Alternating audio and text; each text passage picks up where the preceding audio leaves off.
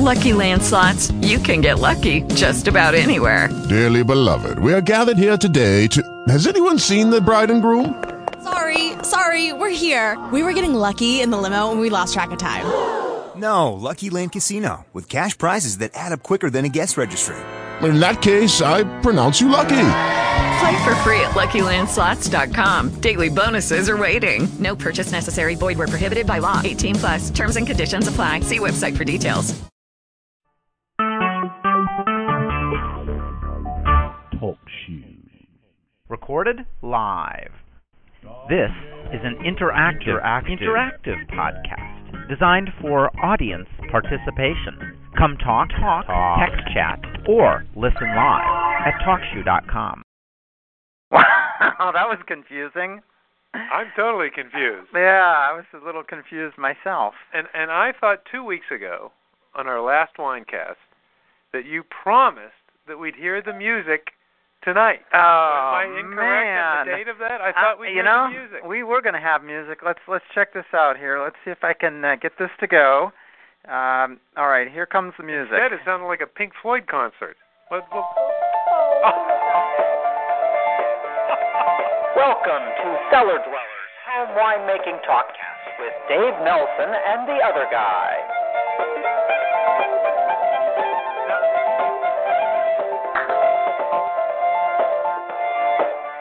Nobody says I don't keep my promises. Oh, that's so good.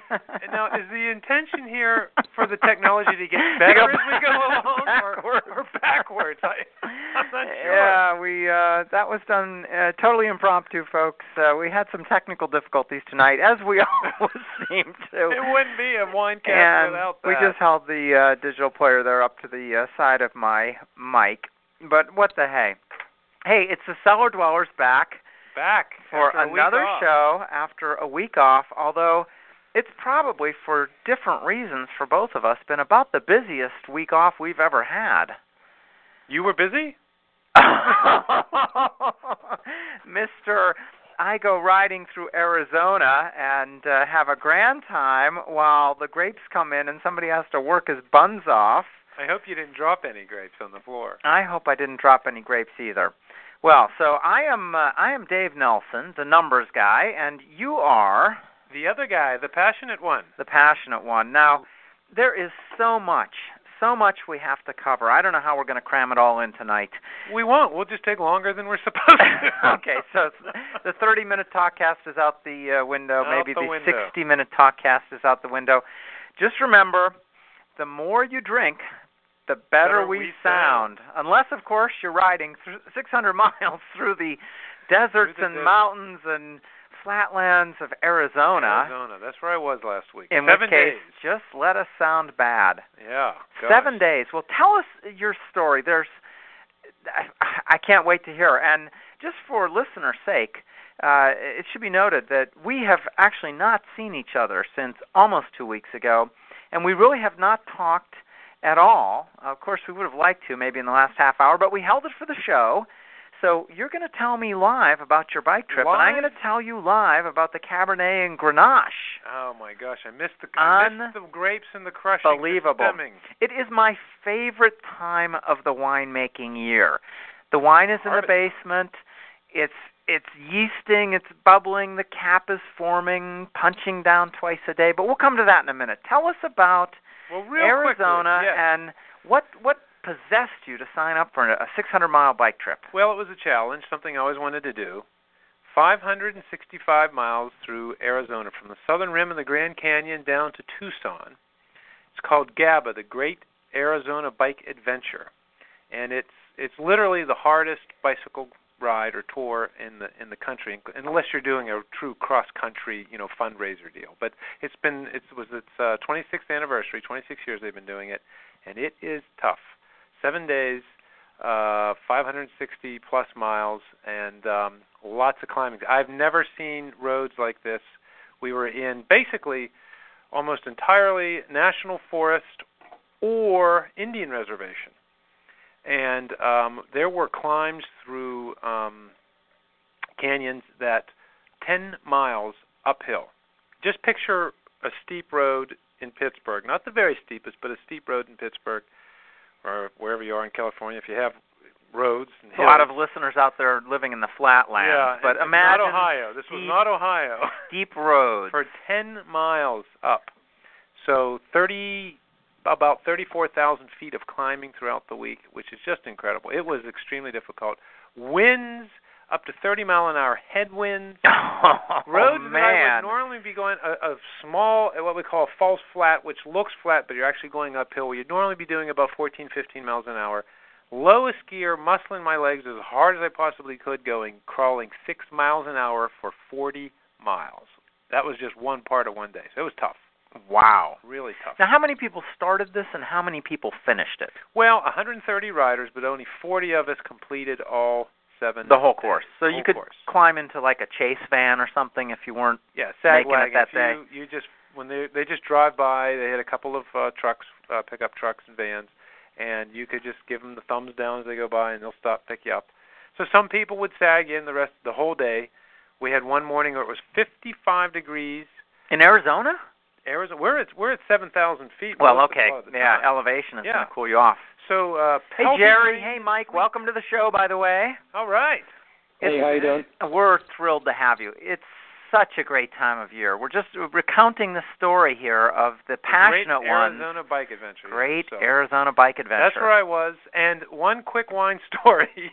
Well, I'm wondering, did you at least get wine? You did have evenings and probably some nice meals and bed and breakfast. We did. And masseuses and exactly. Vino. Exactly. Not much vino, more beer than vino that we'd have at the end of the rides, which was a lot of fun, a lot of great folks. But one great story, if you are a wine aficionado, stay away from Gray Mountain, Arizona. There is only one motel and one restaurant and one gas station, which has this huge sign, beer and wine. Well, let me tell you the wine selection. Boone's Farm Apple and Boone's Farm Granite Apple. And that was it. Oh. I was so thrilled when I saw that sign. Wine. I wanted a bottle of anything just to relax and go to bed. Anything but Boone's Farm. Next week we'll taste that on the show. What year should we get? Oh, there's so many choices. April or May? Oh, it was hysterical. That is sad. But anyway, I missed one of the best times of the wine year. I missed the crushing destemming. It was incredible. I want to tell the crushing destemming story, and 2 more mistakes. I always seem to make some new mistakes every year. I definitely made 2 That's a show that we can keep going major mistakes this year. But first, our vino for the day, our virtual wine tasting going on all over the world, unless, of course, you're listening to this on Monday morning as you drive to work. But, Passionate One, what are we drinking tonight? Well, tonight we have 2 wines from the same winery, BV. We have but 2 different qualities from the same vintage, the 2003. We have the BV Napa Valley Cabernet Sauvignon, and we also have the 2003 BV Rutherford Napa Valley Cabernet Sauvignon. And Dave, you're a little bit more of an expert about this. I know this is one of your wines that you really enjoyed, the Rutherford. I really like BV, and of course the Rutherford grade is one of my favorites, although the true class act of BV is the Georges de la Tour Private Reserve. Although here, what do we pay for these, Passionate One? Gosh, how would I know? Oh, you've yet again taped the receipt to the bottle. You know, this is You're busting me on this show after show. By the way, I want to point out it's the same receipt on the same bottle as it was last show and the show before. You keep coming back to the same point. Uncle. Well, the Rutherford was $21. That sounds right. And the Napa was $17. Okay, which that's so a little pricey on the Napa, frankly. Yeah. Dave in California, it's probably, Yeah, Dave, 8 and 12. I'm guessing, David, in California, you have probably underdone us again. Did you find the BV? The Napa was 13. 13. So we're $4 over. Well, that's actually less of a premium than we usually pay here in the great state of Pennsylvania with our liquor control board. So, but there was a price difference here in PA of only, $4, right? Right, which actually seems like a smaller spread than what I've seen in the past. So I think we got a fair deal on the Rutherford, and we overpaid, frankly, for the Napa, the lower grade. But we're doing a little experiment here in the studio. We're doing a double-blind tasting. And what we did was we labeled the bottom of 2 styrofoam cups and poured the wine as labeled into each of the styrofoam cups and mixed them all up and then poured it into these nice glasses. And we now don't know what's in which, but we can decode it as soon as we look at the bottom of the styrofoam. So we'll Passionate One, which one of these do you think is which? And by actually, the way, I haven't tasted them yet. So all right, so taste away, and I have to send out a thanks to Jerry, who's joined us tonight, for a wonderful gift that we've received in the last 2 weeks. Jerry has given us, now, Jerry, is there an official name for this type of glass? It looks like a Riedel-style glass in terms of the shape, and as if you cut off the stem. And that's so it's called. I think it's a stemless wine glass. Well, that's a clever name, the stemless wine glass. We've been using styrofoam stemless wine glass for years. We have, but I like it. It's convenient, especially after you gave me these. I went out and bought another 4 for our wine cellar because, who wants Riedel wine glasses with tall stems that can be knocked over? But on the other hand, who wants to drink out of styrofoam? And once you presented us with these 2 stemless goblets, it was like brilliant. I have to tell you, I really dig them. I mean, you have the same feel in your hand. You can stick your nose down in there the same way. It has all the benefits without the downside of the thing tipping over or cracking the stem. So I really like it. And by the way, I don't think there's any question which is which here on the wine. Well, I don't think so either, although I'm wondering, we'll see if it was the luck of the glass or whether we were fooled. So which one do you believe is which? This is the Rutherford, the stemless. So in the Agreed? stemless, I totally agree. In the stemless glass, tasting both of these wines, which of course are only separated by about 20% in price, but nice black cherry. I'm getting a lot of licorice, tannin in a young wine, but there's something about the stemless wine that is just, I don't know, more delightful. It's a little bit smoother. It's a little bit more sophisticated in the flavor. When you taste the other one head to head, it's just harsher, sharper, not as developed. So we've basically built ourselves a nice fallback excuse here, by the way, because if it turns out that the lower grade wine is in these nicer stemless glasses, and again, then we'll be glad we paid $17 for it. Well, and we'll also be able to tout the stemless glasses as really contributing to the flavor of the wine. But all right, so let's see. We've got we're going to reveal here the bottom of the stemless cup says Napa. Napa on the bottom of the stemless cup. We were both wrong. We were both wrong. The Rutherford. Did I say the stem? Yes, you did. I meant the stem cup. That is so interesting. So the Rutherford is in our wine glasses with the stem, with the gold top, and neither one. Now, we just poured this. Here's There's what I been no think breathability. Here's our fallback. Okay, sort it out here. Try to dig us out of this hole. The Rutherford needs about another 15, 20 minutes to breathe. It's already opening up and tasting better. Boy, that is so interesting. So we both liked the Napa, the cheaper grade, straight out of the bottle. Right. Although it might have been these nice stemless glasses that Jerry presented us with that, frankly, they are much bigger. They're more open. You are going to get probably a nicer aroma out of them. So, frankly, the glass could have been a confusing factor there. But let's see how this goes and whether we can retrieve our honor as the show goes on. But that's not uncommon for a better wine to not taste as good immediately after pouring. Okay, well, we shall see as we open this up. By the way, Mike on the chat has said, must have your dark chocolate for this tasting. And he's glad he chose the Napa tonight, so he didn't go out and spend on the expensive stuff, which so far we're not liking as much. I read an interesting article, and we're going to go back to this in one of the next two shows. but when you eat a food that has substantial fat content, whether it's chocolate or cheese, it dramatically changes the taste of the wine you're drinking. So I have a little experiment that we're going to try, again, sometime in the next 1 or 2 weeks, where I'm going to get a wine, and then I'm going to give you some chocolate and some cheese to work on, and then I'm going to give you back 2 wines and see if after eating the cheese, your palate is modified enough that you can no longer pick out the wine you first had.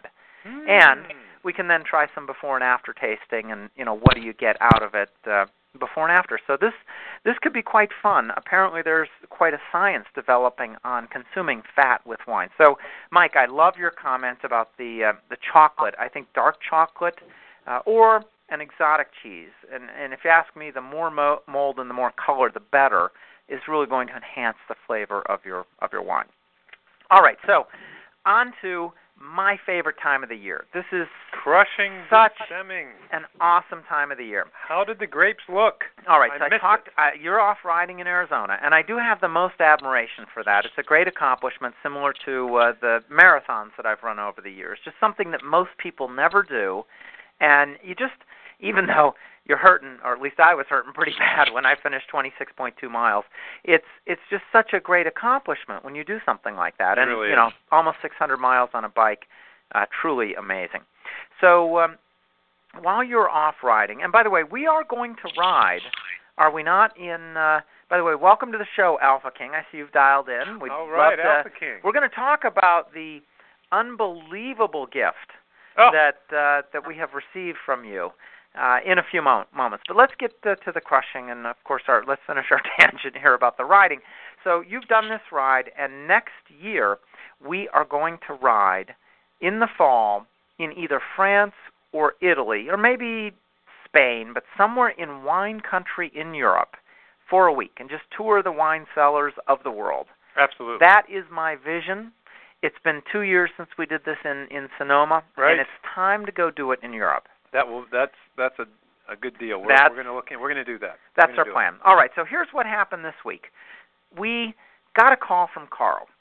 Carl, the great man. We've had him on the show twice. He's an unbelievably knowledgeable person about produce.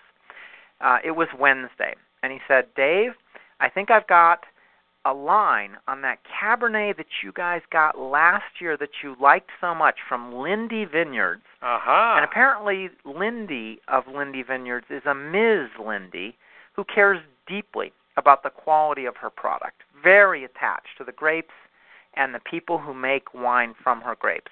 Now, this is, at least at this point, indisputably the best wine we've ever made, the 2005 Cabernet. No question in my mind. And so I'm really excited. Carl says, I've got some coming in. And I talked to him again on Friday, and he says, looks like it'll be here Saturday. We connected on Saturday, but late in the day, and it was too late for me to drive over. So one of the things Carl can do is he can put the wine, he's got both refrigerated trucks, 18-wheelers right on the property, and a refrigerated area in the back. So Sunday morning I get up, 5 a.m., feeling at peace with the world, quickly I decided to make this a big triangle. Since I'm going to drive all the way to Cleveland anyway, decided to drive up to our lake house on Erie, shut it down, winterize it for the year, spent a couple hours there, pumped the water out of the water system, took all the food out of the refrigerator, loaded up the car, put the kids' bikes in the back, and hauled off towards Cleveland. About noon, I pull into Cleveland. And the first thing that Carl had to say was, Dave, would you like to try some of my Chianti? And it's like, is this a trick question? So I had a delicious glass of, actually more than one. In case there are any state troopers listening, we won't get into all the details, but Carl was sharing wine with his customers, and as usual, it was Sopranos Day on the set. I've never actually been there on a Saturday or Sunday before. There were more people than ever before, and he told us this. Don't come on, if you can avoid the weekends, but he's down to his last, here's the October 8th receipt, day after my birthday, 872 pounds of premium Cabernet Sauvignon, Alexander Valley, Lindy Vineyards, at the same $1.30 a pound that we got it from from him last year, which is amazing to me that you can get this caliber of a Cabernet grape for $1.30 a pound. Wow. Unbelievable. Refrigerated truck. Right out of the country, truck, all the way to Cleveland for $1.30 a pound. It's amazing. That seems and then hard he to believe. puts it on his forklift, and I hauled my trailer over there on the back of the Toyota Sienna minivan.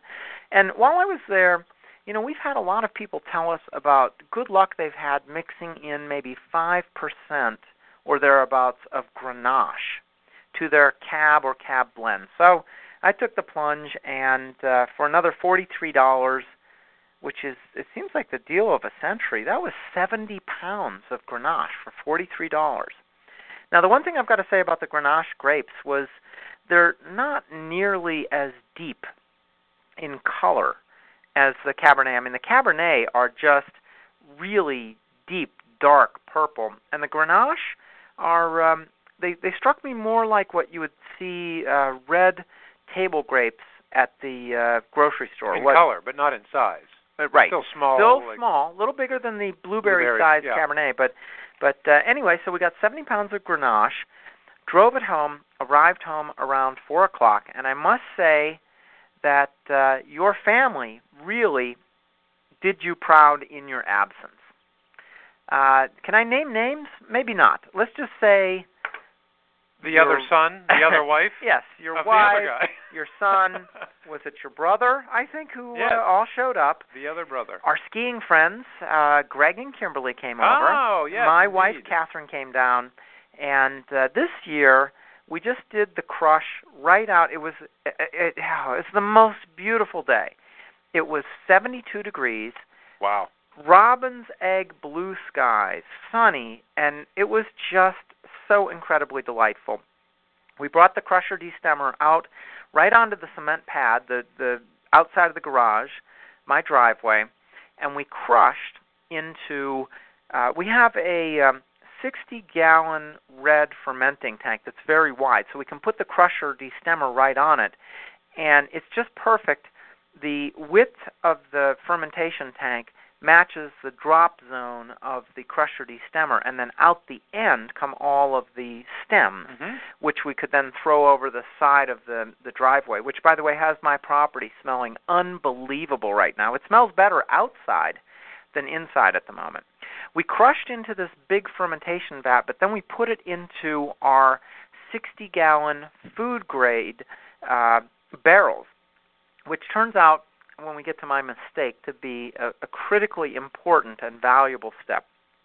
So we have 3 of these food-grade 60-gallon barrels and this one big, crushing fermentation vat.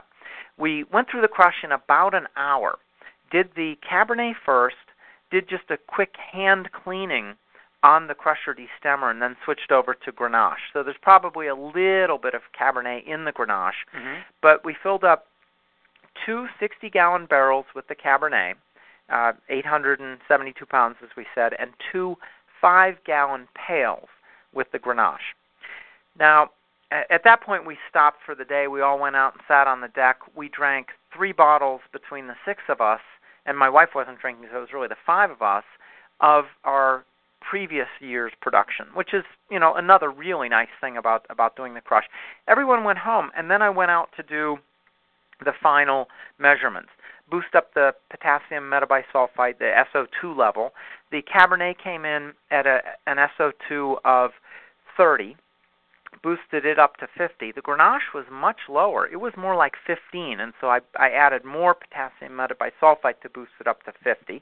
So got to that right level. And I think the developing wisdom on red wines at this point is you don't want to go past 50 parts per million if you hope to do a malolactic fermentation. So in the past they said between 50 and 100, but frankly, if you go up 75 or 100, your chance of doing a malolactic fermentation is about 0. So we got that going, checked the pH, checked the sugar. The sugar's a little lower this year than what we've seen in the past. I think it's because we had a colder year. Remember, it started late in California, and still we got this Cabernet in more or less the same time, even a hair earlier than we did last year. So our sugar level is starting out at about 22.5 to 23 bricks. Now, again, ideally you want to be in the 22.5 to 24.5 range. We've been a little high in years past, so we have sort of high alcohol wines. But this year, I think 23, that's great. We're a little high on pH, which again is good because you can add tartaric acid to bring it's not so much the pH that you're tracking, it's the total acidity. Right. Or total acidity or titratable acidity, I think is the proper technical term. Came in a little bit on the low side. And frankly, I've been so busy, I haven't boosted the acidity, but you can add tartaric acid, which I'll probably do tonight or early tomorrow. And got all this done and everything sort of balanced to the right place with the idea that I would add the yeast in the morning. Well, I had to run out Sunday night, came home late, and wanted to move the wine into the basement. Now everybody's long gone. My wife's in bed. The kids are in bed. Hello. And I've done a lot of moving of refrigerators in my life. I used to be a landlord, and so it didn't daunt me that I had 450 pounds of grapes on the hand truck. I need to move out of the garage or outside the garage down into the basement. We want to be temperature controlled at this point. We don't want to be, it's starting to get a little cold in Pennsylvania, down to 55 degrees at night. A little cold, you want the temperature to rise so you get a good fermentation. Don't get that stuck fermentation. And I know I'm droning on. Here's what happened. Try to move 450 pounds on a hand truck down the set of steps that goes to the basement. It turns out that that's a lot more than your average refrigerator weighs. And that thing, when I put the hand truck right on the edge of the steps, I mean, it just flew down the steps and pulled me with it. I may have a broken toe, but for a moment, the wine's life flashed before my eyes because I had no control over the hand truck at this point. And what happened was I have one of those, it's a burlap mat, the sort of the woven, I don't know what that mesh material is, but it's about an inch thick at the bottom of the basement stairs.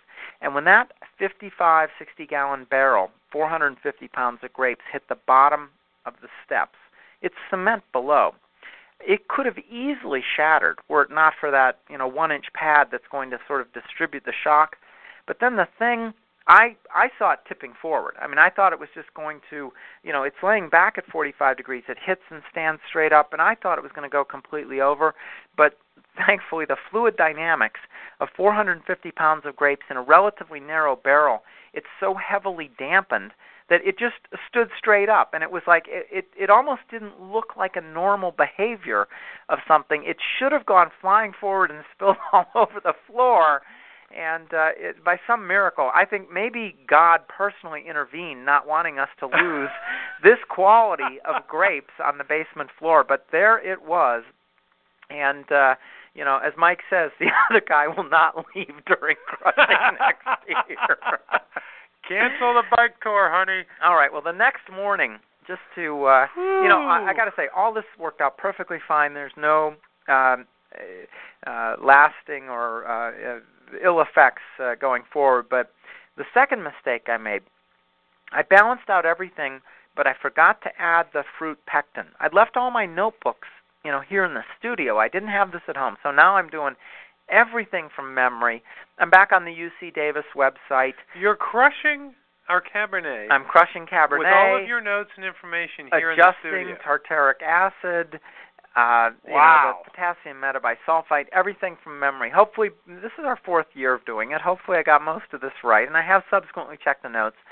But I forgot to put the fruit pectin in, which breaks down the cellular membranes of the grapes, which I think accomplishes two things. It helps you get more color into the wine, but it also helps clarify the wine in the end. Your wine is going to do better precipitation, so your racking from the lees is going to end up much cleaner. And so I get up Monday morning and decide to, I got to put in the fruit pectin. I remember the approximations, 3/4 of a teaspoon into my 60-gallon vat at this point. And you can count drops or you can do the teaspoon measuring. So I pried off the top of this pectic enzyme, and I poured in 3/4 of a teaspoon, and I went to pop the top back on. Well, that stuff, as I pressed the top back onto that little squirter bottle, it shot out right into my eye. Now, it didn't occur to me at first that having pectic enzyme in your eye would be a problem. This reminds me of a junior high joke. Continue. Pectin eye. Pectin eye, for sure. After about a minute, it felt like there was some onset of, maybe it was like hay fever. And like but your eye looked really clear. I've never seen your eyes look so clear, Dave. It didn't look clear for long. By the time like 5 minutes had gone by, I'm under the sink, I'm rinsing this thing like heck, and it looks like the devil. I mean, that pectic enzyme had attacked my eye, and it's all totally red, and it was horrible. It was burning, but it didn't happen right away. So I learned 2 lessons. Don't run your 450-pound wine barrels down your basement steps by yourself, and wear safety goggles. Keep your pectin away from your eye. For God's sake. Ay. So it was an interesting week without you. My heart's thumping over here. Wow. Well, we've got some wonderful feedback here. And I'll tell you what, I'm liking what I'm seeing here. Now, see, I've always been a lower SO2 guy. Right. I know the range is 50 to 100, but Alpha King, and let's see, who else was? Mike was here. He said, keep the SO2 low. This is Mike now. Malolactic in the barrel. Some say it's always there and always going to occur. That may depend on barrel preservation. Well, too, right? We actually had some problems with the 04 Merlot and malolactic fermentation due to pH that was too low. We were down around a 2.9 to 3.0, and that will suppress many malolactic bacteria. I want to go to Alpha King in a second, just to get his comments on adjusting the SO2 with attention to pH and molecular SO2, which there is a lot of developing knowledge. But to answer one of Jerry's comments on the chat, and sorry, I had everybody muted. We were getting a little bit of noise before. I'll unmute everybody. But Jerry, you asked a key question, what type of yeast? And one of the things that I find most exciting, most interesting, is splitting your batch of wine and using different yeasts on the different batches, because different yeasts will add or yield different flavor components. And so what we did this year was with our cab from Lindy Vineyards, we had great luck last year with a yeast that was obviously not named by a marketing person, but it's called ICDV 254. So on half of our Cabernet, we went with the ICDV 254, and on the other half, we went with the Premier Cuvée.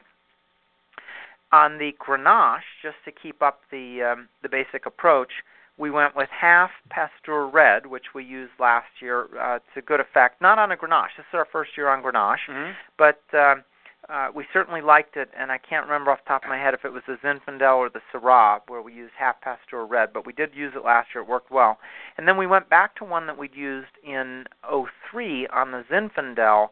Great color yield and some very interesting flavors, the Lalvin RC212. So the trick here that has really worked well for us was to pick 2 interesting yeasts, divide your grapes in half, and do 1 yeast on each half of the batch. After fermentation, you can recombine, and you end up with a more complex, more sophisticated wine. So that's what we did for yeast.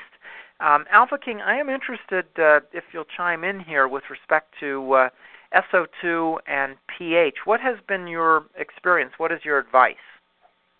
Well, I was typing in a formula that I used to arrive at the correct SO2. What you need is, for drinking, you need 0.8 milligrams per liter of free SO2, or molecular SO2, excuse me. And for preventing the wild yeast and bacteria, you need 2 milligrams per liter. So when you start out, you start at 2 milligrams per liter, and then at the end you end up with 0.8 milligrams per liter. You don't run into any problems, excuse me, with the Luca Nostock the malolactic fermentation. And out of curiosity, how do you measure your SO2? What has been your technique? Well, usually I get juice that doesn't have any SO2 in it, and I really don't fuss with measuring it. So you assume it's zero when you get it. It has no SO2 by definition, and so then you just make adjustments relative to pH. Now that has not been our experience with the grapes coming from the vineyard. And do you think that's because of shipping? They're spraying them with a light SO2 I solution? assumed actually that it was just part of the process late in the in the harvest that they are treating them with some kind of sulfur, because we have found fairly significant variances in SO2, and so our practice has been to measure it. We get these little titrettes. They're vacuum. No, I have those titrettes. I mean, I got some Chardonnay juice just this past week, and I went through the measurement at your suggestion, actually, because I never usually use them. And sure enough, even though the container it came in said that there was a significant amount of sulfite in there, there turned out to be none at all. Wow, interesting. And so, and that was consistent with the fact that the juice was fermenting when it arrived, with the wild yeast. Oh, was it for starting to ferment when you got it? Well, yeah. I mean, it was shipped from the Central Valley, and it was fizzing. The wasn't ready to explode, but it was underway. It was still 21 bricks, but okay. So then I made some adjustments. Add some sulfite, and then that fermentation stopped while I got my starter going. Now, are you in California, Alpha King? No, I'm in Northwest Indiana, right next to Chicago. Ah, okay. So you had to have it shipped. Do you typically buy juice, or are you buying the grapes? Well, I either get the stuff from Peter Brem or I get grapes that come into a wholesaler or juice. This year I was able to get, fresh Chardonnay juice. Last year they had none because I used it all up. Now, by the way, you mentioned that you buy this juice and it comes shipped in these 5-gallon containers. You wrote us an email on October 6th, which was a fascinating story. Rather than having me read your email, tell us the story about the supposedly frozen Chardonnay that you got from Peter Brem one year. Well, Delivered to your office, by the way. Right. I mean, this was before I was getting it directly from Peter Brem, because he wasn't doing the shipping. And I got it from Presque Isle, which is up in your neck of the woods, northern Pennsylvania. I think it's northeast Pennsylvania, actually. It is. Yeah, Presque Isle, yeah. Yep, a little bit outside of Erie. I was just there 3 weeks ago. Right, and they were trying to empty their freezer at the end of the year, so they had some stuff for sale. Of course, it was frozen, and so I ordered it, I want to say it was May of that year.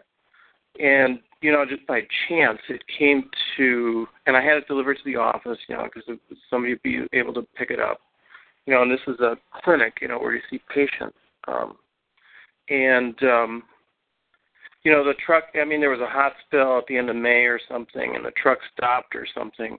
So when it arrived, and these people didn't really know what was in these things, the plastic was domed. And that's not a good sign. It's a very unstable situation when you have fermentation under pressure.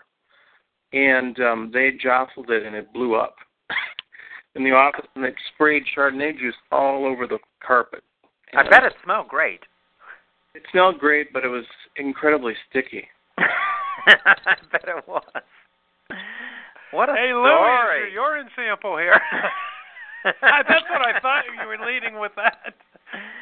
Back from the lab, and it doesn't look good. The staff loved the smell, I'm sure, but... Well, they loved it. They loved the smell. I was able to rescue... There were 2 5-gallon containers. The other one I took outside and put a needle in to relieve all the pressure. That's smart. But you're right. You can.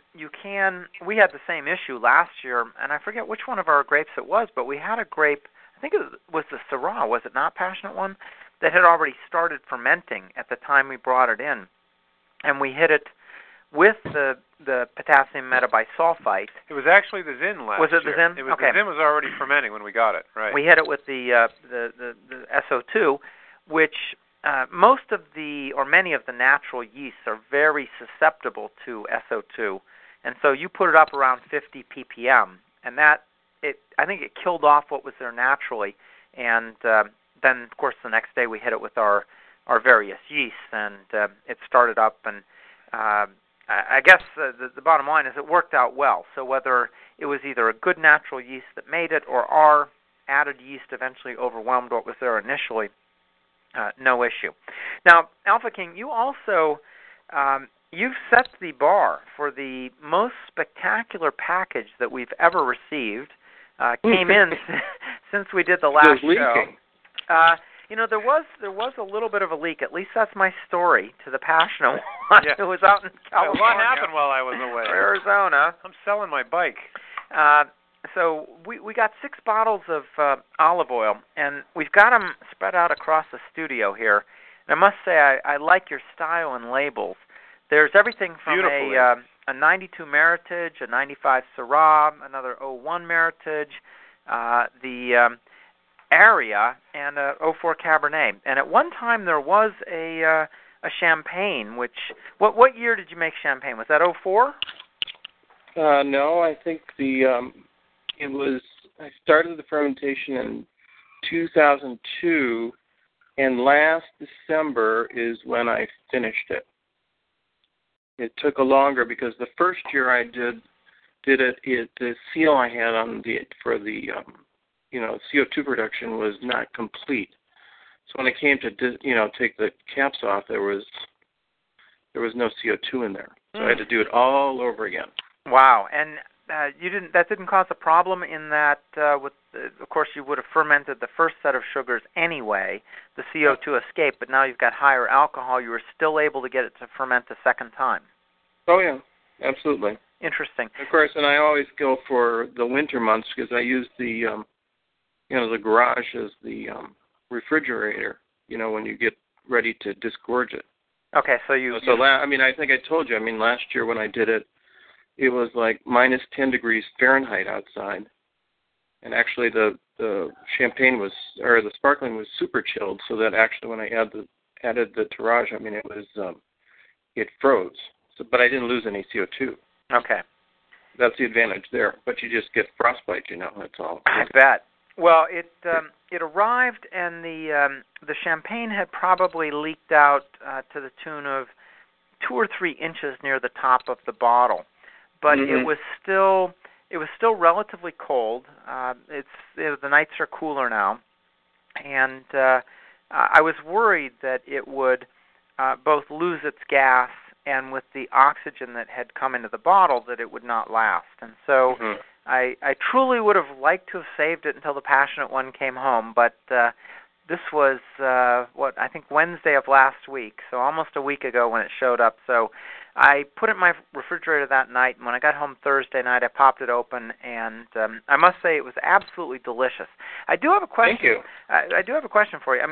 First of all, it was spectacular in its color, its clarity, the fineness of the bubbles. It compared to any grade of champagne I've ever had, which typically I'm drinking champagne not regularly, but in the $20 to $40 range. So compared very favorably. I am wondering, champagne is made at different levels of dryness or sweetness, if you will. What were you aiming for? I'll certainly share my thoughts about it. I was aiming for a brut. Which is, help me out, because I'm just not. Well, I don't have those things right in front of me. I'd have to look it up, but that it goes into your calculation of how much sugar to put in that syrup when you put it in gorge. Is brut on the sweeter side or the drier side? Do you recall? It would be on the drier side. Okay, well that would be my observation. I did find it very dry, and not necessarily being a regular champagne drinker. Perhaps I have a palate that has a slight preference more towards the sweetness, and so it definitely wasn't it definitely was not bitter, but it was on the very dry side for a champagne relative to what I've consumed. Now, have you had you must serve this to many of your guests, some of whom are probably champagne aficionados and some of whom probably are complete novices. What's been the general reaction to your champagnes? Well, most people are amazed that I can make such a thing. They really like it a lot. And I got to say, they think it's comparable to what they buy, and it's only $6 a bottle, so it's a bargain, Oh, it's an unbelievable bargain, and it was extremely impressive on many different levels. Thank you. Thank you very much. So you've also sent us here this... I'd give my feedback at the thing, but of course I didn't have any. So I'm just sitting here with my mouth open. I think he's hinting there. So tell us your... I'll give you my address later. Right. Yeah, because the next bottle that shows up, I'm sure there will be some tragedy between my house and yours. Rich, I tried to get you some. Okay, so tell us about your Meritage, which was the first, you said, medal-winning wine you made, a blend of a Cabernet Franc and a Merlot. And by the way, I've got to commend you for extremely good notes. I think a lot of home winemakers fall down on not taking good notes. You've noted to the tenth of a point the bricks of each of your grapes. You've noted the type of yeast you used, when it was fermented, how you find it, when you bottled it, and, of course, the gold medals that you've won. So I love the level of detail that you must take in tracking the wines that you're making. I think that is, of all the things you can do right at the beginning, that is such a key one. Well, that wine was made with grapes that I got from Presque Isle. They're Peter Bremberg grapes. They're, both Napa Valley grapes, actually. And I used the Montrachet yeast, did a malolactic fermentation. Find it's a traditional Bordeaux way with fresh egg whites. Did you actually use real, honest-to-goodness fresh egg whites, or did you get a reconstituted? No. I go out and try and find... I usually buy fresh eggs for cooking, from a farm, and I ask the person to get me absolutely fresh eggs, in particular because I needed to do this fining, and they get a bottle of wine for it, but they're fresh eggs. It's really crucial. And tell us a little bit about this. We've not done much fining at all, but the fining we've done has been with commercial products like Sparkleoid. So, and by the way, I did tour I toured the Chateau Lafite winery in Bordeaux back in 1991 or 92. I can't remember exactly right now. And they also talked about fining their wines with egg whites. And as I understood the process, they simply place the whites on top of the wine to start with, and then slowly it sinks through the wine and fines it. Tell us a little bit about the process there, because this is something we're not familiar with. Well, you separate the egg white, and as you would ordinarily, you add a touch of salt and some water, and then you try and, without making too many bubbles, try and make a suspension, because the albumin's sort of like in a colloid. And it sort of gets sort of a greenish blue color. And then, one egg white would be good for you because you do 50 gallons. I'm always making 5-gallon batches, so I use a fraction of the egg white. 1 egg white is good for 5 gallons. And so then I take and mix it in the carboy, just pipette it in and stir it up, very thoroughly. And in a few days you see the coagulum sort of forming on the side of the carboy. So, that's what it's supposed to do. And you do that 2 weeks before you're going to bottle. Interesting. It's a rule I've learned. So you place the egg white solution with the water and salt in there and actually mix it up, or do you just pipette it, drizzle it over the top? I've got a little metal thing that goes down, that you put on a drill and you stir it up. So it's thoroughly mixed in the wine. And that's wine that's been racked, so there's no leaves to fiddle around with. I find it's much easier to use than Sparkaloid. Sparkaloid is a task. My experience. I've used it. I use it with white wines, but. So you do this after you've racked a few times. You're not going to rack again after this, other than to. This would be the final racking after. Yeah, red wines are racked twice. In my experience, I've done 2 times. That's all. Once, early on to get off all the lees, and then, a year to 18 months after the fermentation started, you right before your bottle. Now, this was 16 years ago. This Meritage. Do you still, all these years later, do fining in general and with egg whites specifically? With all my reds, I do egg whites. All of your reds. This is a standard part of your process. Mm-hmm. Interesting. And it works pretty well. What do you get out of it? What's the benefit, would you say? And again, this is from guys. Oh, again, what Emile Pinault talks about, and you'd have to do the experiment, is it makes the red wine sparkle. And it's very, that's the way he described it, and if you do it to your reds, that's what you'll see. It'll just be different. It's hard to explain. I'm sure your wine is very clear, but there's something that it just adds, and it's sparkling. Yeah, I could actually see where you're going from. Our wines, and you're right, they are very clear. We generally will rack 3 to 4 times, but they are so dense in their color that I don't know that I would characterize them as sparkling, although I got to say we love the density. It's almost like an ink as opposed to something that is, maybe bright and sparkly. But, boy, we'll have to exchange a little bit more technical. Well, you'll have to crack that bottle. Crack the bottle and look. It's drinking actually fairly well right now. Oh, I bet you're right. And we would. And I had a bottle the other night because I wanted to make sure I didn't send you something and it was horrible. No, at the next show we will definitely go to the 92 Meritage that you've sent us. Since tonight we were doing a head-to-head competition of 2 different Rutherford or 2 different BV Cabs, we thought it would be, maybe a little bit too much to open the third. By the way, Mike on the chat comments that he uses something called bentonite, another fining compound. I guess there are a bunch of different ones. We've not spent a lot of time fining. We've probably only fined maybe 5 to 10 gallons of the hundreds of gallons of wine that we've made, but based on what you've told us, I think we're going to have to do a little bit more experimentation and some A to B comparisons and see what we like. Hey, by the way, Passionate One, back to A to B comparisons, and David also out in California, what do you think about our 2 wines now, head-to-head?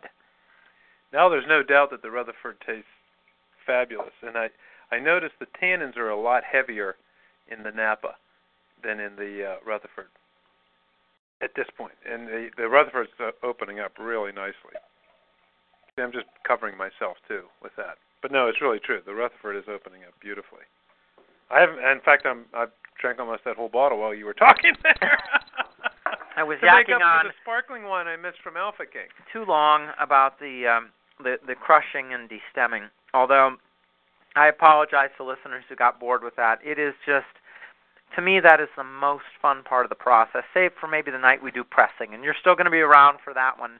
And, by the way, we've only so far processed 900 pounds of grapes. We're going to get at least one more batch, another 800 pounds. Carl has a old vine Petite Syrah coming in from he mentioned that Redwood a few weeks ago. Valley. Yeah.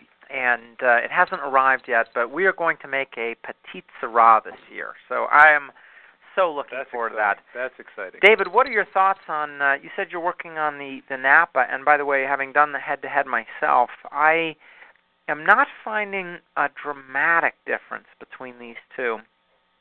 Although, as maybe you can hear, I'm a little congested from the red wines. There's something in this that's maybe getting to me, so maybe I'm not so well qualified. But I certainly feel like the Napa is a good choice. What do you think, David?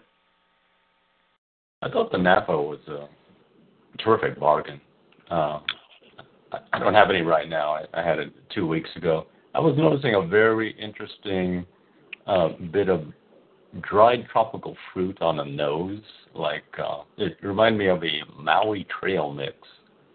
It's like Maui Trail mix has macadamia nuts, dried pineapple, dried papaya. So, the passionate one I has initially opened it. His nose deep into the wine right now, looking for the same thing. Well, actually, trail mix is a great thing to take on a bike ride. I'm trying to figure out how to get this Napa in my Camelback. It's called the Boda bag. The Boda bag. The Boda bag. If you've been in that candy store in Maui that has this trail mix, I mean, you would just like go, wow, there it is. You know. Well, David, I'm heading to Maui in 3 weeks, so I'm going to check that out. I'm going to bring one of my bottles of BV Cabernet, head towards the Maui candy store, look for the trail mix with the pineapple, papaya, macadamia, and I think it's going to be a good day no matter how it goes. Yeah, but I've got to chime back in. I've got to tell you, the Rutherford is blowing the Napa out the back door right now. Well, okay, look, you've been serving yourself more. Pass those bottles back over here, and let's try it out. I'll let you know how I bet you will. Okay, so Rutherford was in the gold-rimmed glasses, right? Yes, the Napa is, the tannins are just really a little too overwhelming for me right now. All right, pass that Napa back this way. There you go. We'll try it out. I agree with you, other guy.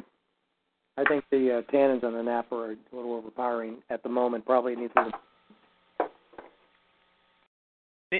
sit a couple of years, I think. Was that Jerry out there? So you're testing the Napa, or do you have both of them? I actually have both. Yeah. Do you? Oh, wonderful. Cool. Now what do you? What's your feedback on the two? I really like the nose on the Napa more than the Rutherford. But and I do too, especially when we first opened them. The nose on the Napa is why I thought it was the better of the two wines. But the Rutherford, you know, from that point of view, seems flat. But I think the Napa tannins are overpowering it a little bit, for me anyway. Now it is an 03, so this is something you probably, if you like this wine, you should buy it. Keep it, 4 or 5 years. I bet it would be much softer, more mellow. Alpha King, are you also drinking the? You have the BV there. No, I don't have the BV. Oh, yeah, no, I have. I'm sorry. I was thinking about the Latour. I don't have the Latour. Right. No, none of us have the Latour. Unfortunately, none of us have the Latour tonight. And if anyone wants to send us any, send it to the other guy's address. We'll do I almost had a bottle for $40. I mean, it was a good deal. But wait, $40 for reel it back in here. Who said that? Was that Alpha King? Mm-hmm. $40? $40. What, for a half for bottle? 2001. I think it's 2001 or 2000. Wow. That's when I couldn't find the ones that you recommended, but I was able to find them. $40 I would have sprung for that. The last bottle of Georges de Latour I purchased, I was on vacation with my wife in Florida. Oh, I'm not even remembering when. About 1999 or so. We went down to Sanibel Island. It subsequently got hit by a hurricane and it's been sort of wiped out. But we found in like a Safeway, just a regular grocery store that had a wine section, which is so unusual for those of us coming from Pennsylvania, BV, but it was maybe $115, and I forget the exact year, but that didn't seem like totally outrageous to me. Far more than I usually spend for wine, but I'm on vacation and so on. So I spent, I'm sure it was more than $100 last time I bought Georges de Latour. And it might have been like a 97, which would have been a current vintage in 99, 2000. And 97 was a particularly good year. 97, 94, two of their spectacular years. Still, if I could lay my hands on any Georges de Latour for $40, I absolutely would. Well, so especially if it wasn't standing upright on a hot shelf in a Safeway, right? Well, that's yeah. It was next to the sunscreen lotion, so I don't know. Well, actually, since you bring that up, oh gosh, we're well into this show, and I knew we were going to have trouble, and it's been an hour, and so we're going to have to continue another night and get into all of the email. We got far more email this week, or 2 weeks, I guess, than we usually get, which is fantastic. And love to see the email. Yeah, no, it's fantastic. But to the point, got a message from Darren I believe Darren's in Australia, although there's a possibility New Zealand. It's on the other side of the world. I confuse these two places. Either way, the corkscrew goes the other way down there. Yeah, Darren from Australia or New Zealand. After listening to your last show, he says, where the effect of warm weather on grape growing was mentioned, I was reminded of this article I saw recently, and he included something from the news.com.au. I guess that's not New Zealand, that's Australia. So, hey, there's a clue. And it's titled, now get this, Winemaker Sprays Grapes with Sunscreen. It's not easy being a grape during a scorching California summer. So this is Australia, but writing about California. A renowned winemaker in Napa Valley has come up with an unusual and surprisingly effective way to stop his cherished fruit from withering on the vine. He sprays it, honest to God, that's what it says here, with sunscreen.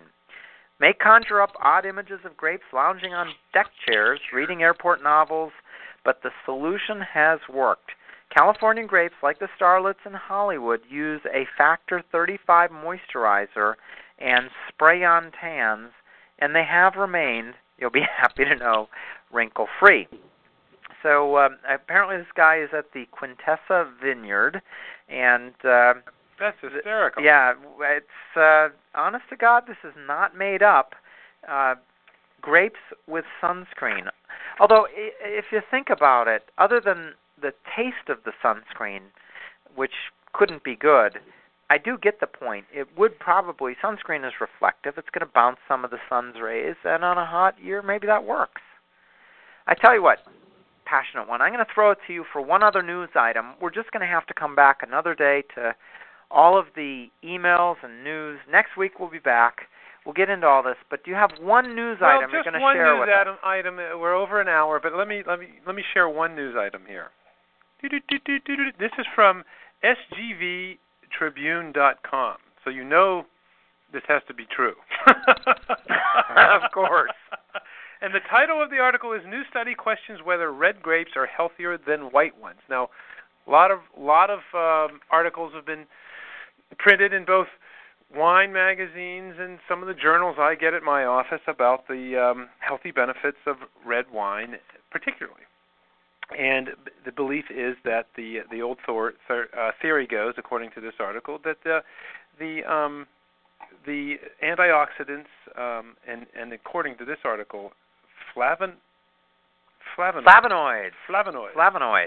The old flavonoids are coming from the skin and not so much from the pulp or the meat of the... I could buy that. Yeah. It's the skin. That's where the color is. Right. And that is, they attribute a lot of the health benefits to the skins, which is why, of course, the health benefit of the red has always been believed to be better than the white. Right. But surprisingly, according to this article, he's discovered that it is actually coming from the pulp and not as much from the skin. And I'll just quote this quickly. The results indicate for the first time that the flesh of the grape is equally cardioprotective as from the skin, and the antioxidant potential of skin and flesh of grapes are comparable with each other, despite the fact that flesh does not possess any, anthocyanins?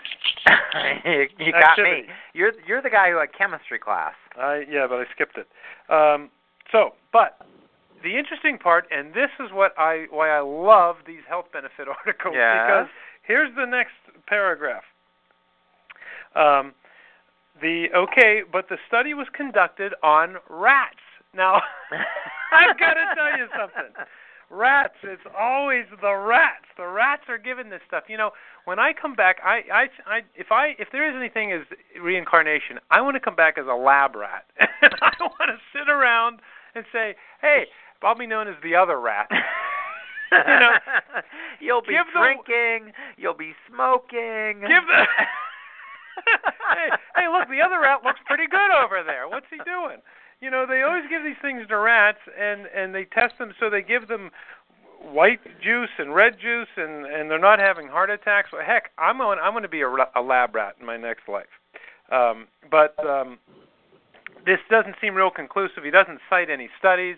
I just think it's an opinion of a guy that likes white wine. Is quite this another honestly. guy who didn't have a medical degree, running some, medical school someplace? If he doesn't quote anyone, I think it's his opinion. But the last paragraph says that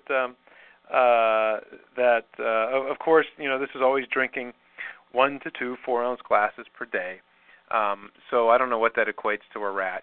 I'll take 2 If glasses. a rat is taking 2 glasses of 4 ounces of wine, we should be able to have 6, 7 bottles a day. A few bottles is wonderful. Absolutely. And one last thing, and I have noticed this, and this may lead to what you referred to earlier about how you're reacting to red wine, and this has happened to me.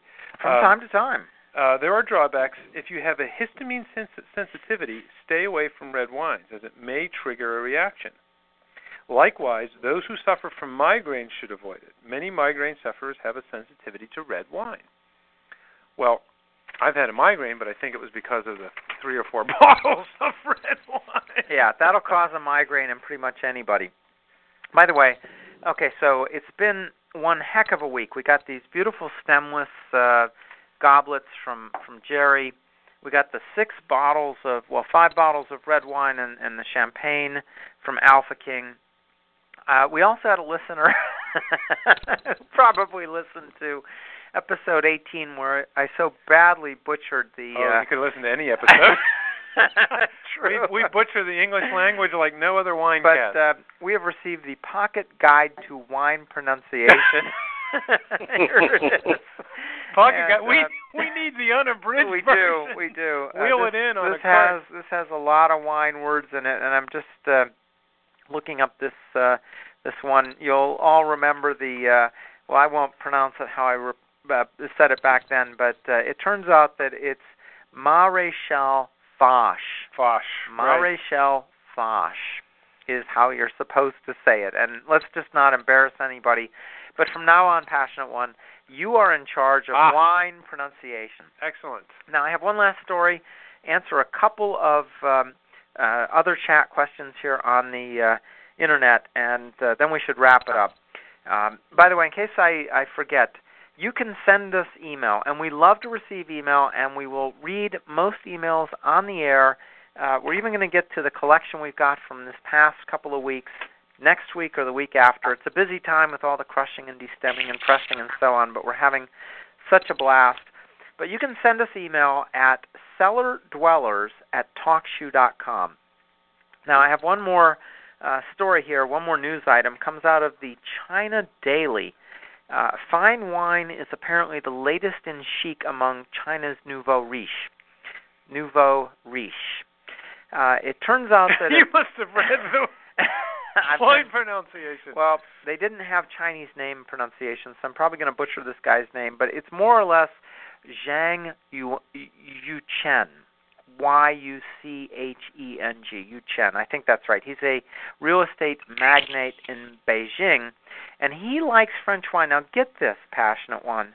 You think you've got a collection. He has built a wine cellar with 2,000 bottles of France's Chateau Lafite. 2,000 bottles of Lafite. Just 2,000 bottles of Lafite. Oh, good God. And just to top it off, he has built a $125 million replica of the Chateau Maison Lafite on top of his wine cellar. So I figure he's got at least $150 million into this thing.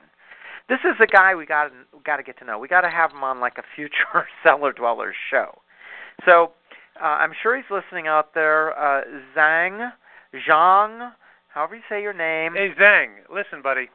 If we send you a couple bottles of our wine, how about shooting some of that Lafite over here across the pond? Exactly. We'll even send you some of our 05 cab. What the heck? Hey, the 03 Zen, nothing is too good for you. Yeah, we'll exchange some olive oil. All right, so a couple of chat questions. Both Jerry and David wanted to know, what was the total acidity of the grapes that we got. Apparently, people have been having a lot of problems with grapes that were way too high in total acidity. This year? This you mean, year. Or this 06? year. Yeah, getting outrageously high. Like I had a. We'll get to the email probably next week, but one of our listeners had a TA of 1.4%, which is tremendous. So you want to be around maybe 0.7%, about half of that if you're talking about red wines. We actually had pretty low titratable acidities on our wines, 0.5%, 0.55%. So we're going to be adding some tartaric acid. Frankly, we should have added it already, although it's very early in the fermentation stage. You just don't want to let it go too long. So we didn't have the problem of too much TA or too low a pH. And I think the idea is if you harvest grapes too early, you get too much acidity. Remember, we learned that in one of the past shows. Apparently, Ms. Lindy and whoever is picking the Grenache did a good job. So we're in a good range. I really like the idea of being able to add acid as opposed to having to take acid away. Taking acid out is one heck of a challenge and not a very good process. It can have some negative side effects. All right, well, with respect to next week we are going to have for our virtual wine tasting. Now, we will be tasting the 1992 Meritage from Alpha King. Anyone who can grab a bottle of that, feel free to taste along with us. Not a problem. But for the rest of you, we will also be tasting the 2003, or David, if you can get since you can't get the fresh stuff, go for the 02, Clos du Bois. Actually, I didn't even look that up. Is that the Clos du Bois, or is it Clos du Bois? We do have, I've got to say, a city here in Pennsylvania, Dubois. And it's Dubois. And it's Dubois. I Not mean, Dubois. Of course, we also have a city. But that's because they have low taxes there. If the taxes were high, we'd call it Dubois. Right. And we have another city that in France would be pronounced Versailles, but no, here in Pennsylvania it is Versailles. But it's going to be the 03 Cabernet Sauvignon from Sonoma County, Clos du Bois, for the virtual wine tasting next week. And what's that going for here, Dave? I forgot. Now, you're making such fun of me about taping the receipt to the bottle. Is the Clos du Bois on the receipt? Take a look there, Passionate One. Is it on the receipt? You bought one good stinking bottle of wine in your life, and you keep taping the same receipt to every bottle. Week after week. The Clos du Bois. Is Clos du Bois on there? By the way, I looked it up in our little wine pronunciation, and you are totally correct. Oh, Clos du Bois. First. That's a first. Yeah, we knew that one anyway. Clos du Bois was $14.99, 15 smackers here in PA. That sounds about right. Yeah, okay. So David, $7, California. Probably true. $6.99. All right. And Mike did note that China has apparently, they're well known for knockoffs of the Rolexes. I got a nice $10 Rolex one time, and when that thing broke, I honestly thought seriously about mailing it back to the factory in Switzerland. I thought that would have been so brilliant. I didn't have the guts to do it. But apparently the latest Chinese counterfeit is producing knockoffs of rare wines. Now that seems tough to pull off. Yeah, that's really tough to pull off. Unless you're in Gray Mountain, Arizona, where all they have is right. In which case, I'm sure you'd go for a fine bottle of, what was it last time? The 1782 Thomas Jefferson Chateau Lafite, or whatever the predecessor was. So, oh man. Well, hey, you've wasted another good hour with the Cellar Dwellers, but you've made it to the end of the show. It's a miracle. We'd love to hear from you. Love all the feedback and comments and questions and this is advice. So much more fun when people call in and it's interactive. So Jerry, cool. David, Alpha King, Mike, all of the other listeners live out there, all of the other people who are sending us email, or more importantly, sending us their homemade olive oil, keep it up. It's fun. We run this show in general 9 o'clock Tuesday night Eastern Time. Please call in. We're at 724-444-7444. All divisible by 4. TalkCast ID 18. Of course, you need to sign up and get a PIN. Download the software at TalkShoe.com. But we'd love to have you join us. We'll share virtual tasting notes with you. We'll answer your wine questions. And, hey, it's been another blast. Mr. Passionate, want any closing remarks? Just thanks for everyone chatting tonight. It was lots of fun. It does seem like the show a lot of fun to do. The general consensus, both Alpha King and Jerry were chiming in with respect to their own personal opinions and their wives, that the Rutherford for an extra $4 was worth the investment, but you've got to let it breathe. Seems to be the consensus. That's my opinion too. Good deal. All right. Well, thanks everybody. We'll be back in a week on a Tuesday night, 9 o'clock, coming to you from Pittsburgh, Pennsylvania. Talk to you next week. Talk to you next week. Cheers. With Lucky Land Slots, you can get lucky just about anywhere. Dearly beloved, we are gathered here today to... Has anyone seen the bride and groom? Sorry, we're here. We were getting lucky in the limo and we lost track of time. No, Lucky Land Casino, with cash prizes that add up quicker than a guest registry. In that case, I pronounce you lucky. Play for free at LuckyLandSlots.com. Daily bonuses are waiting. No purchase necessary. Void where prohibited by law. 18+. Terms and conditions apply. See website for details.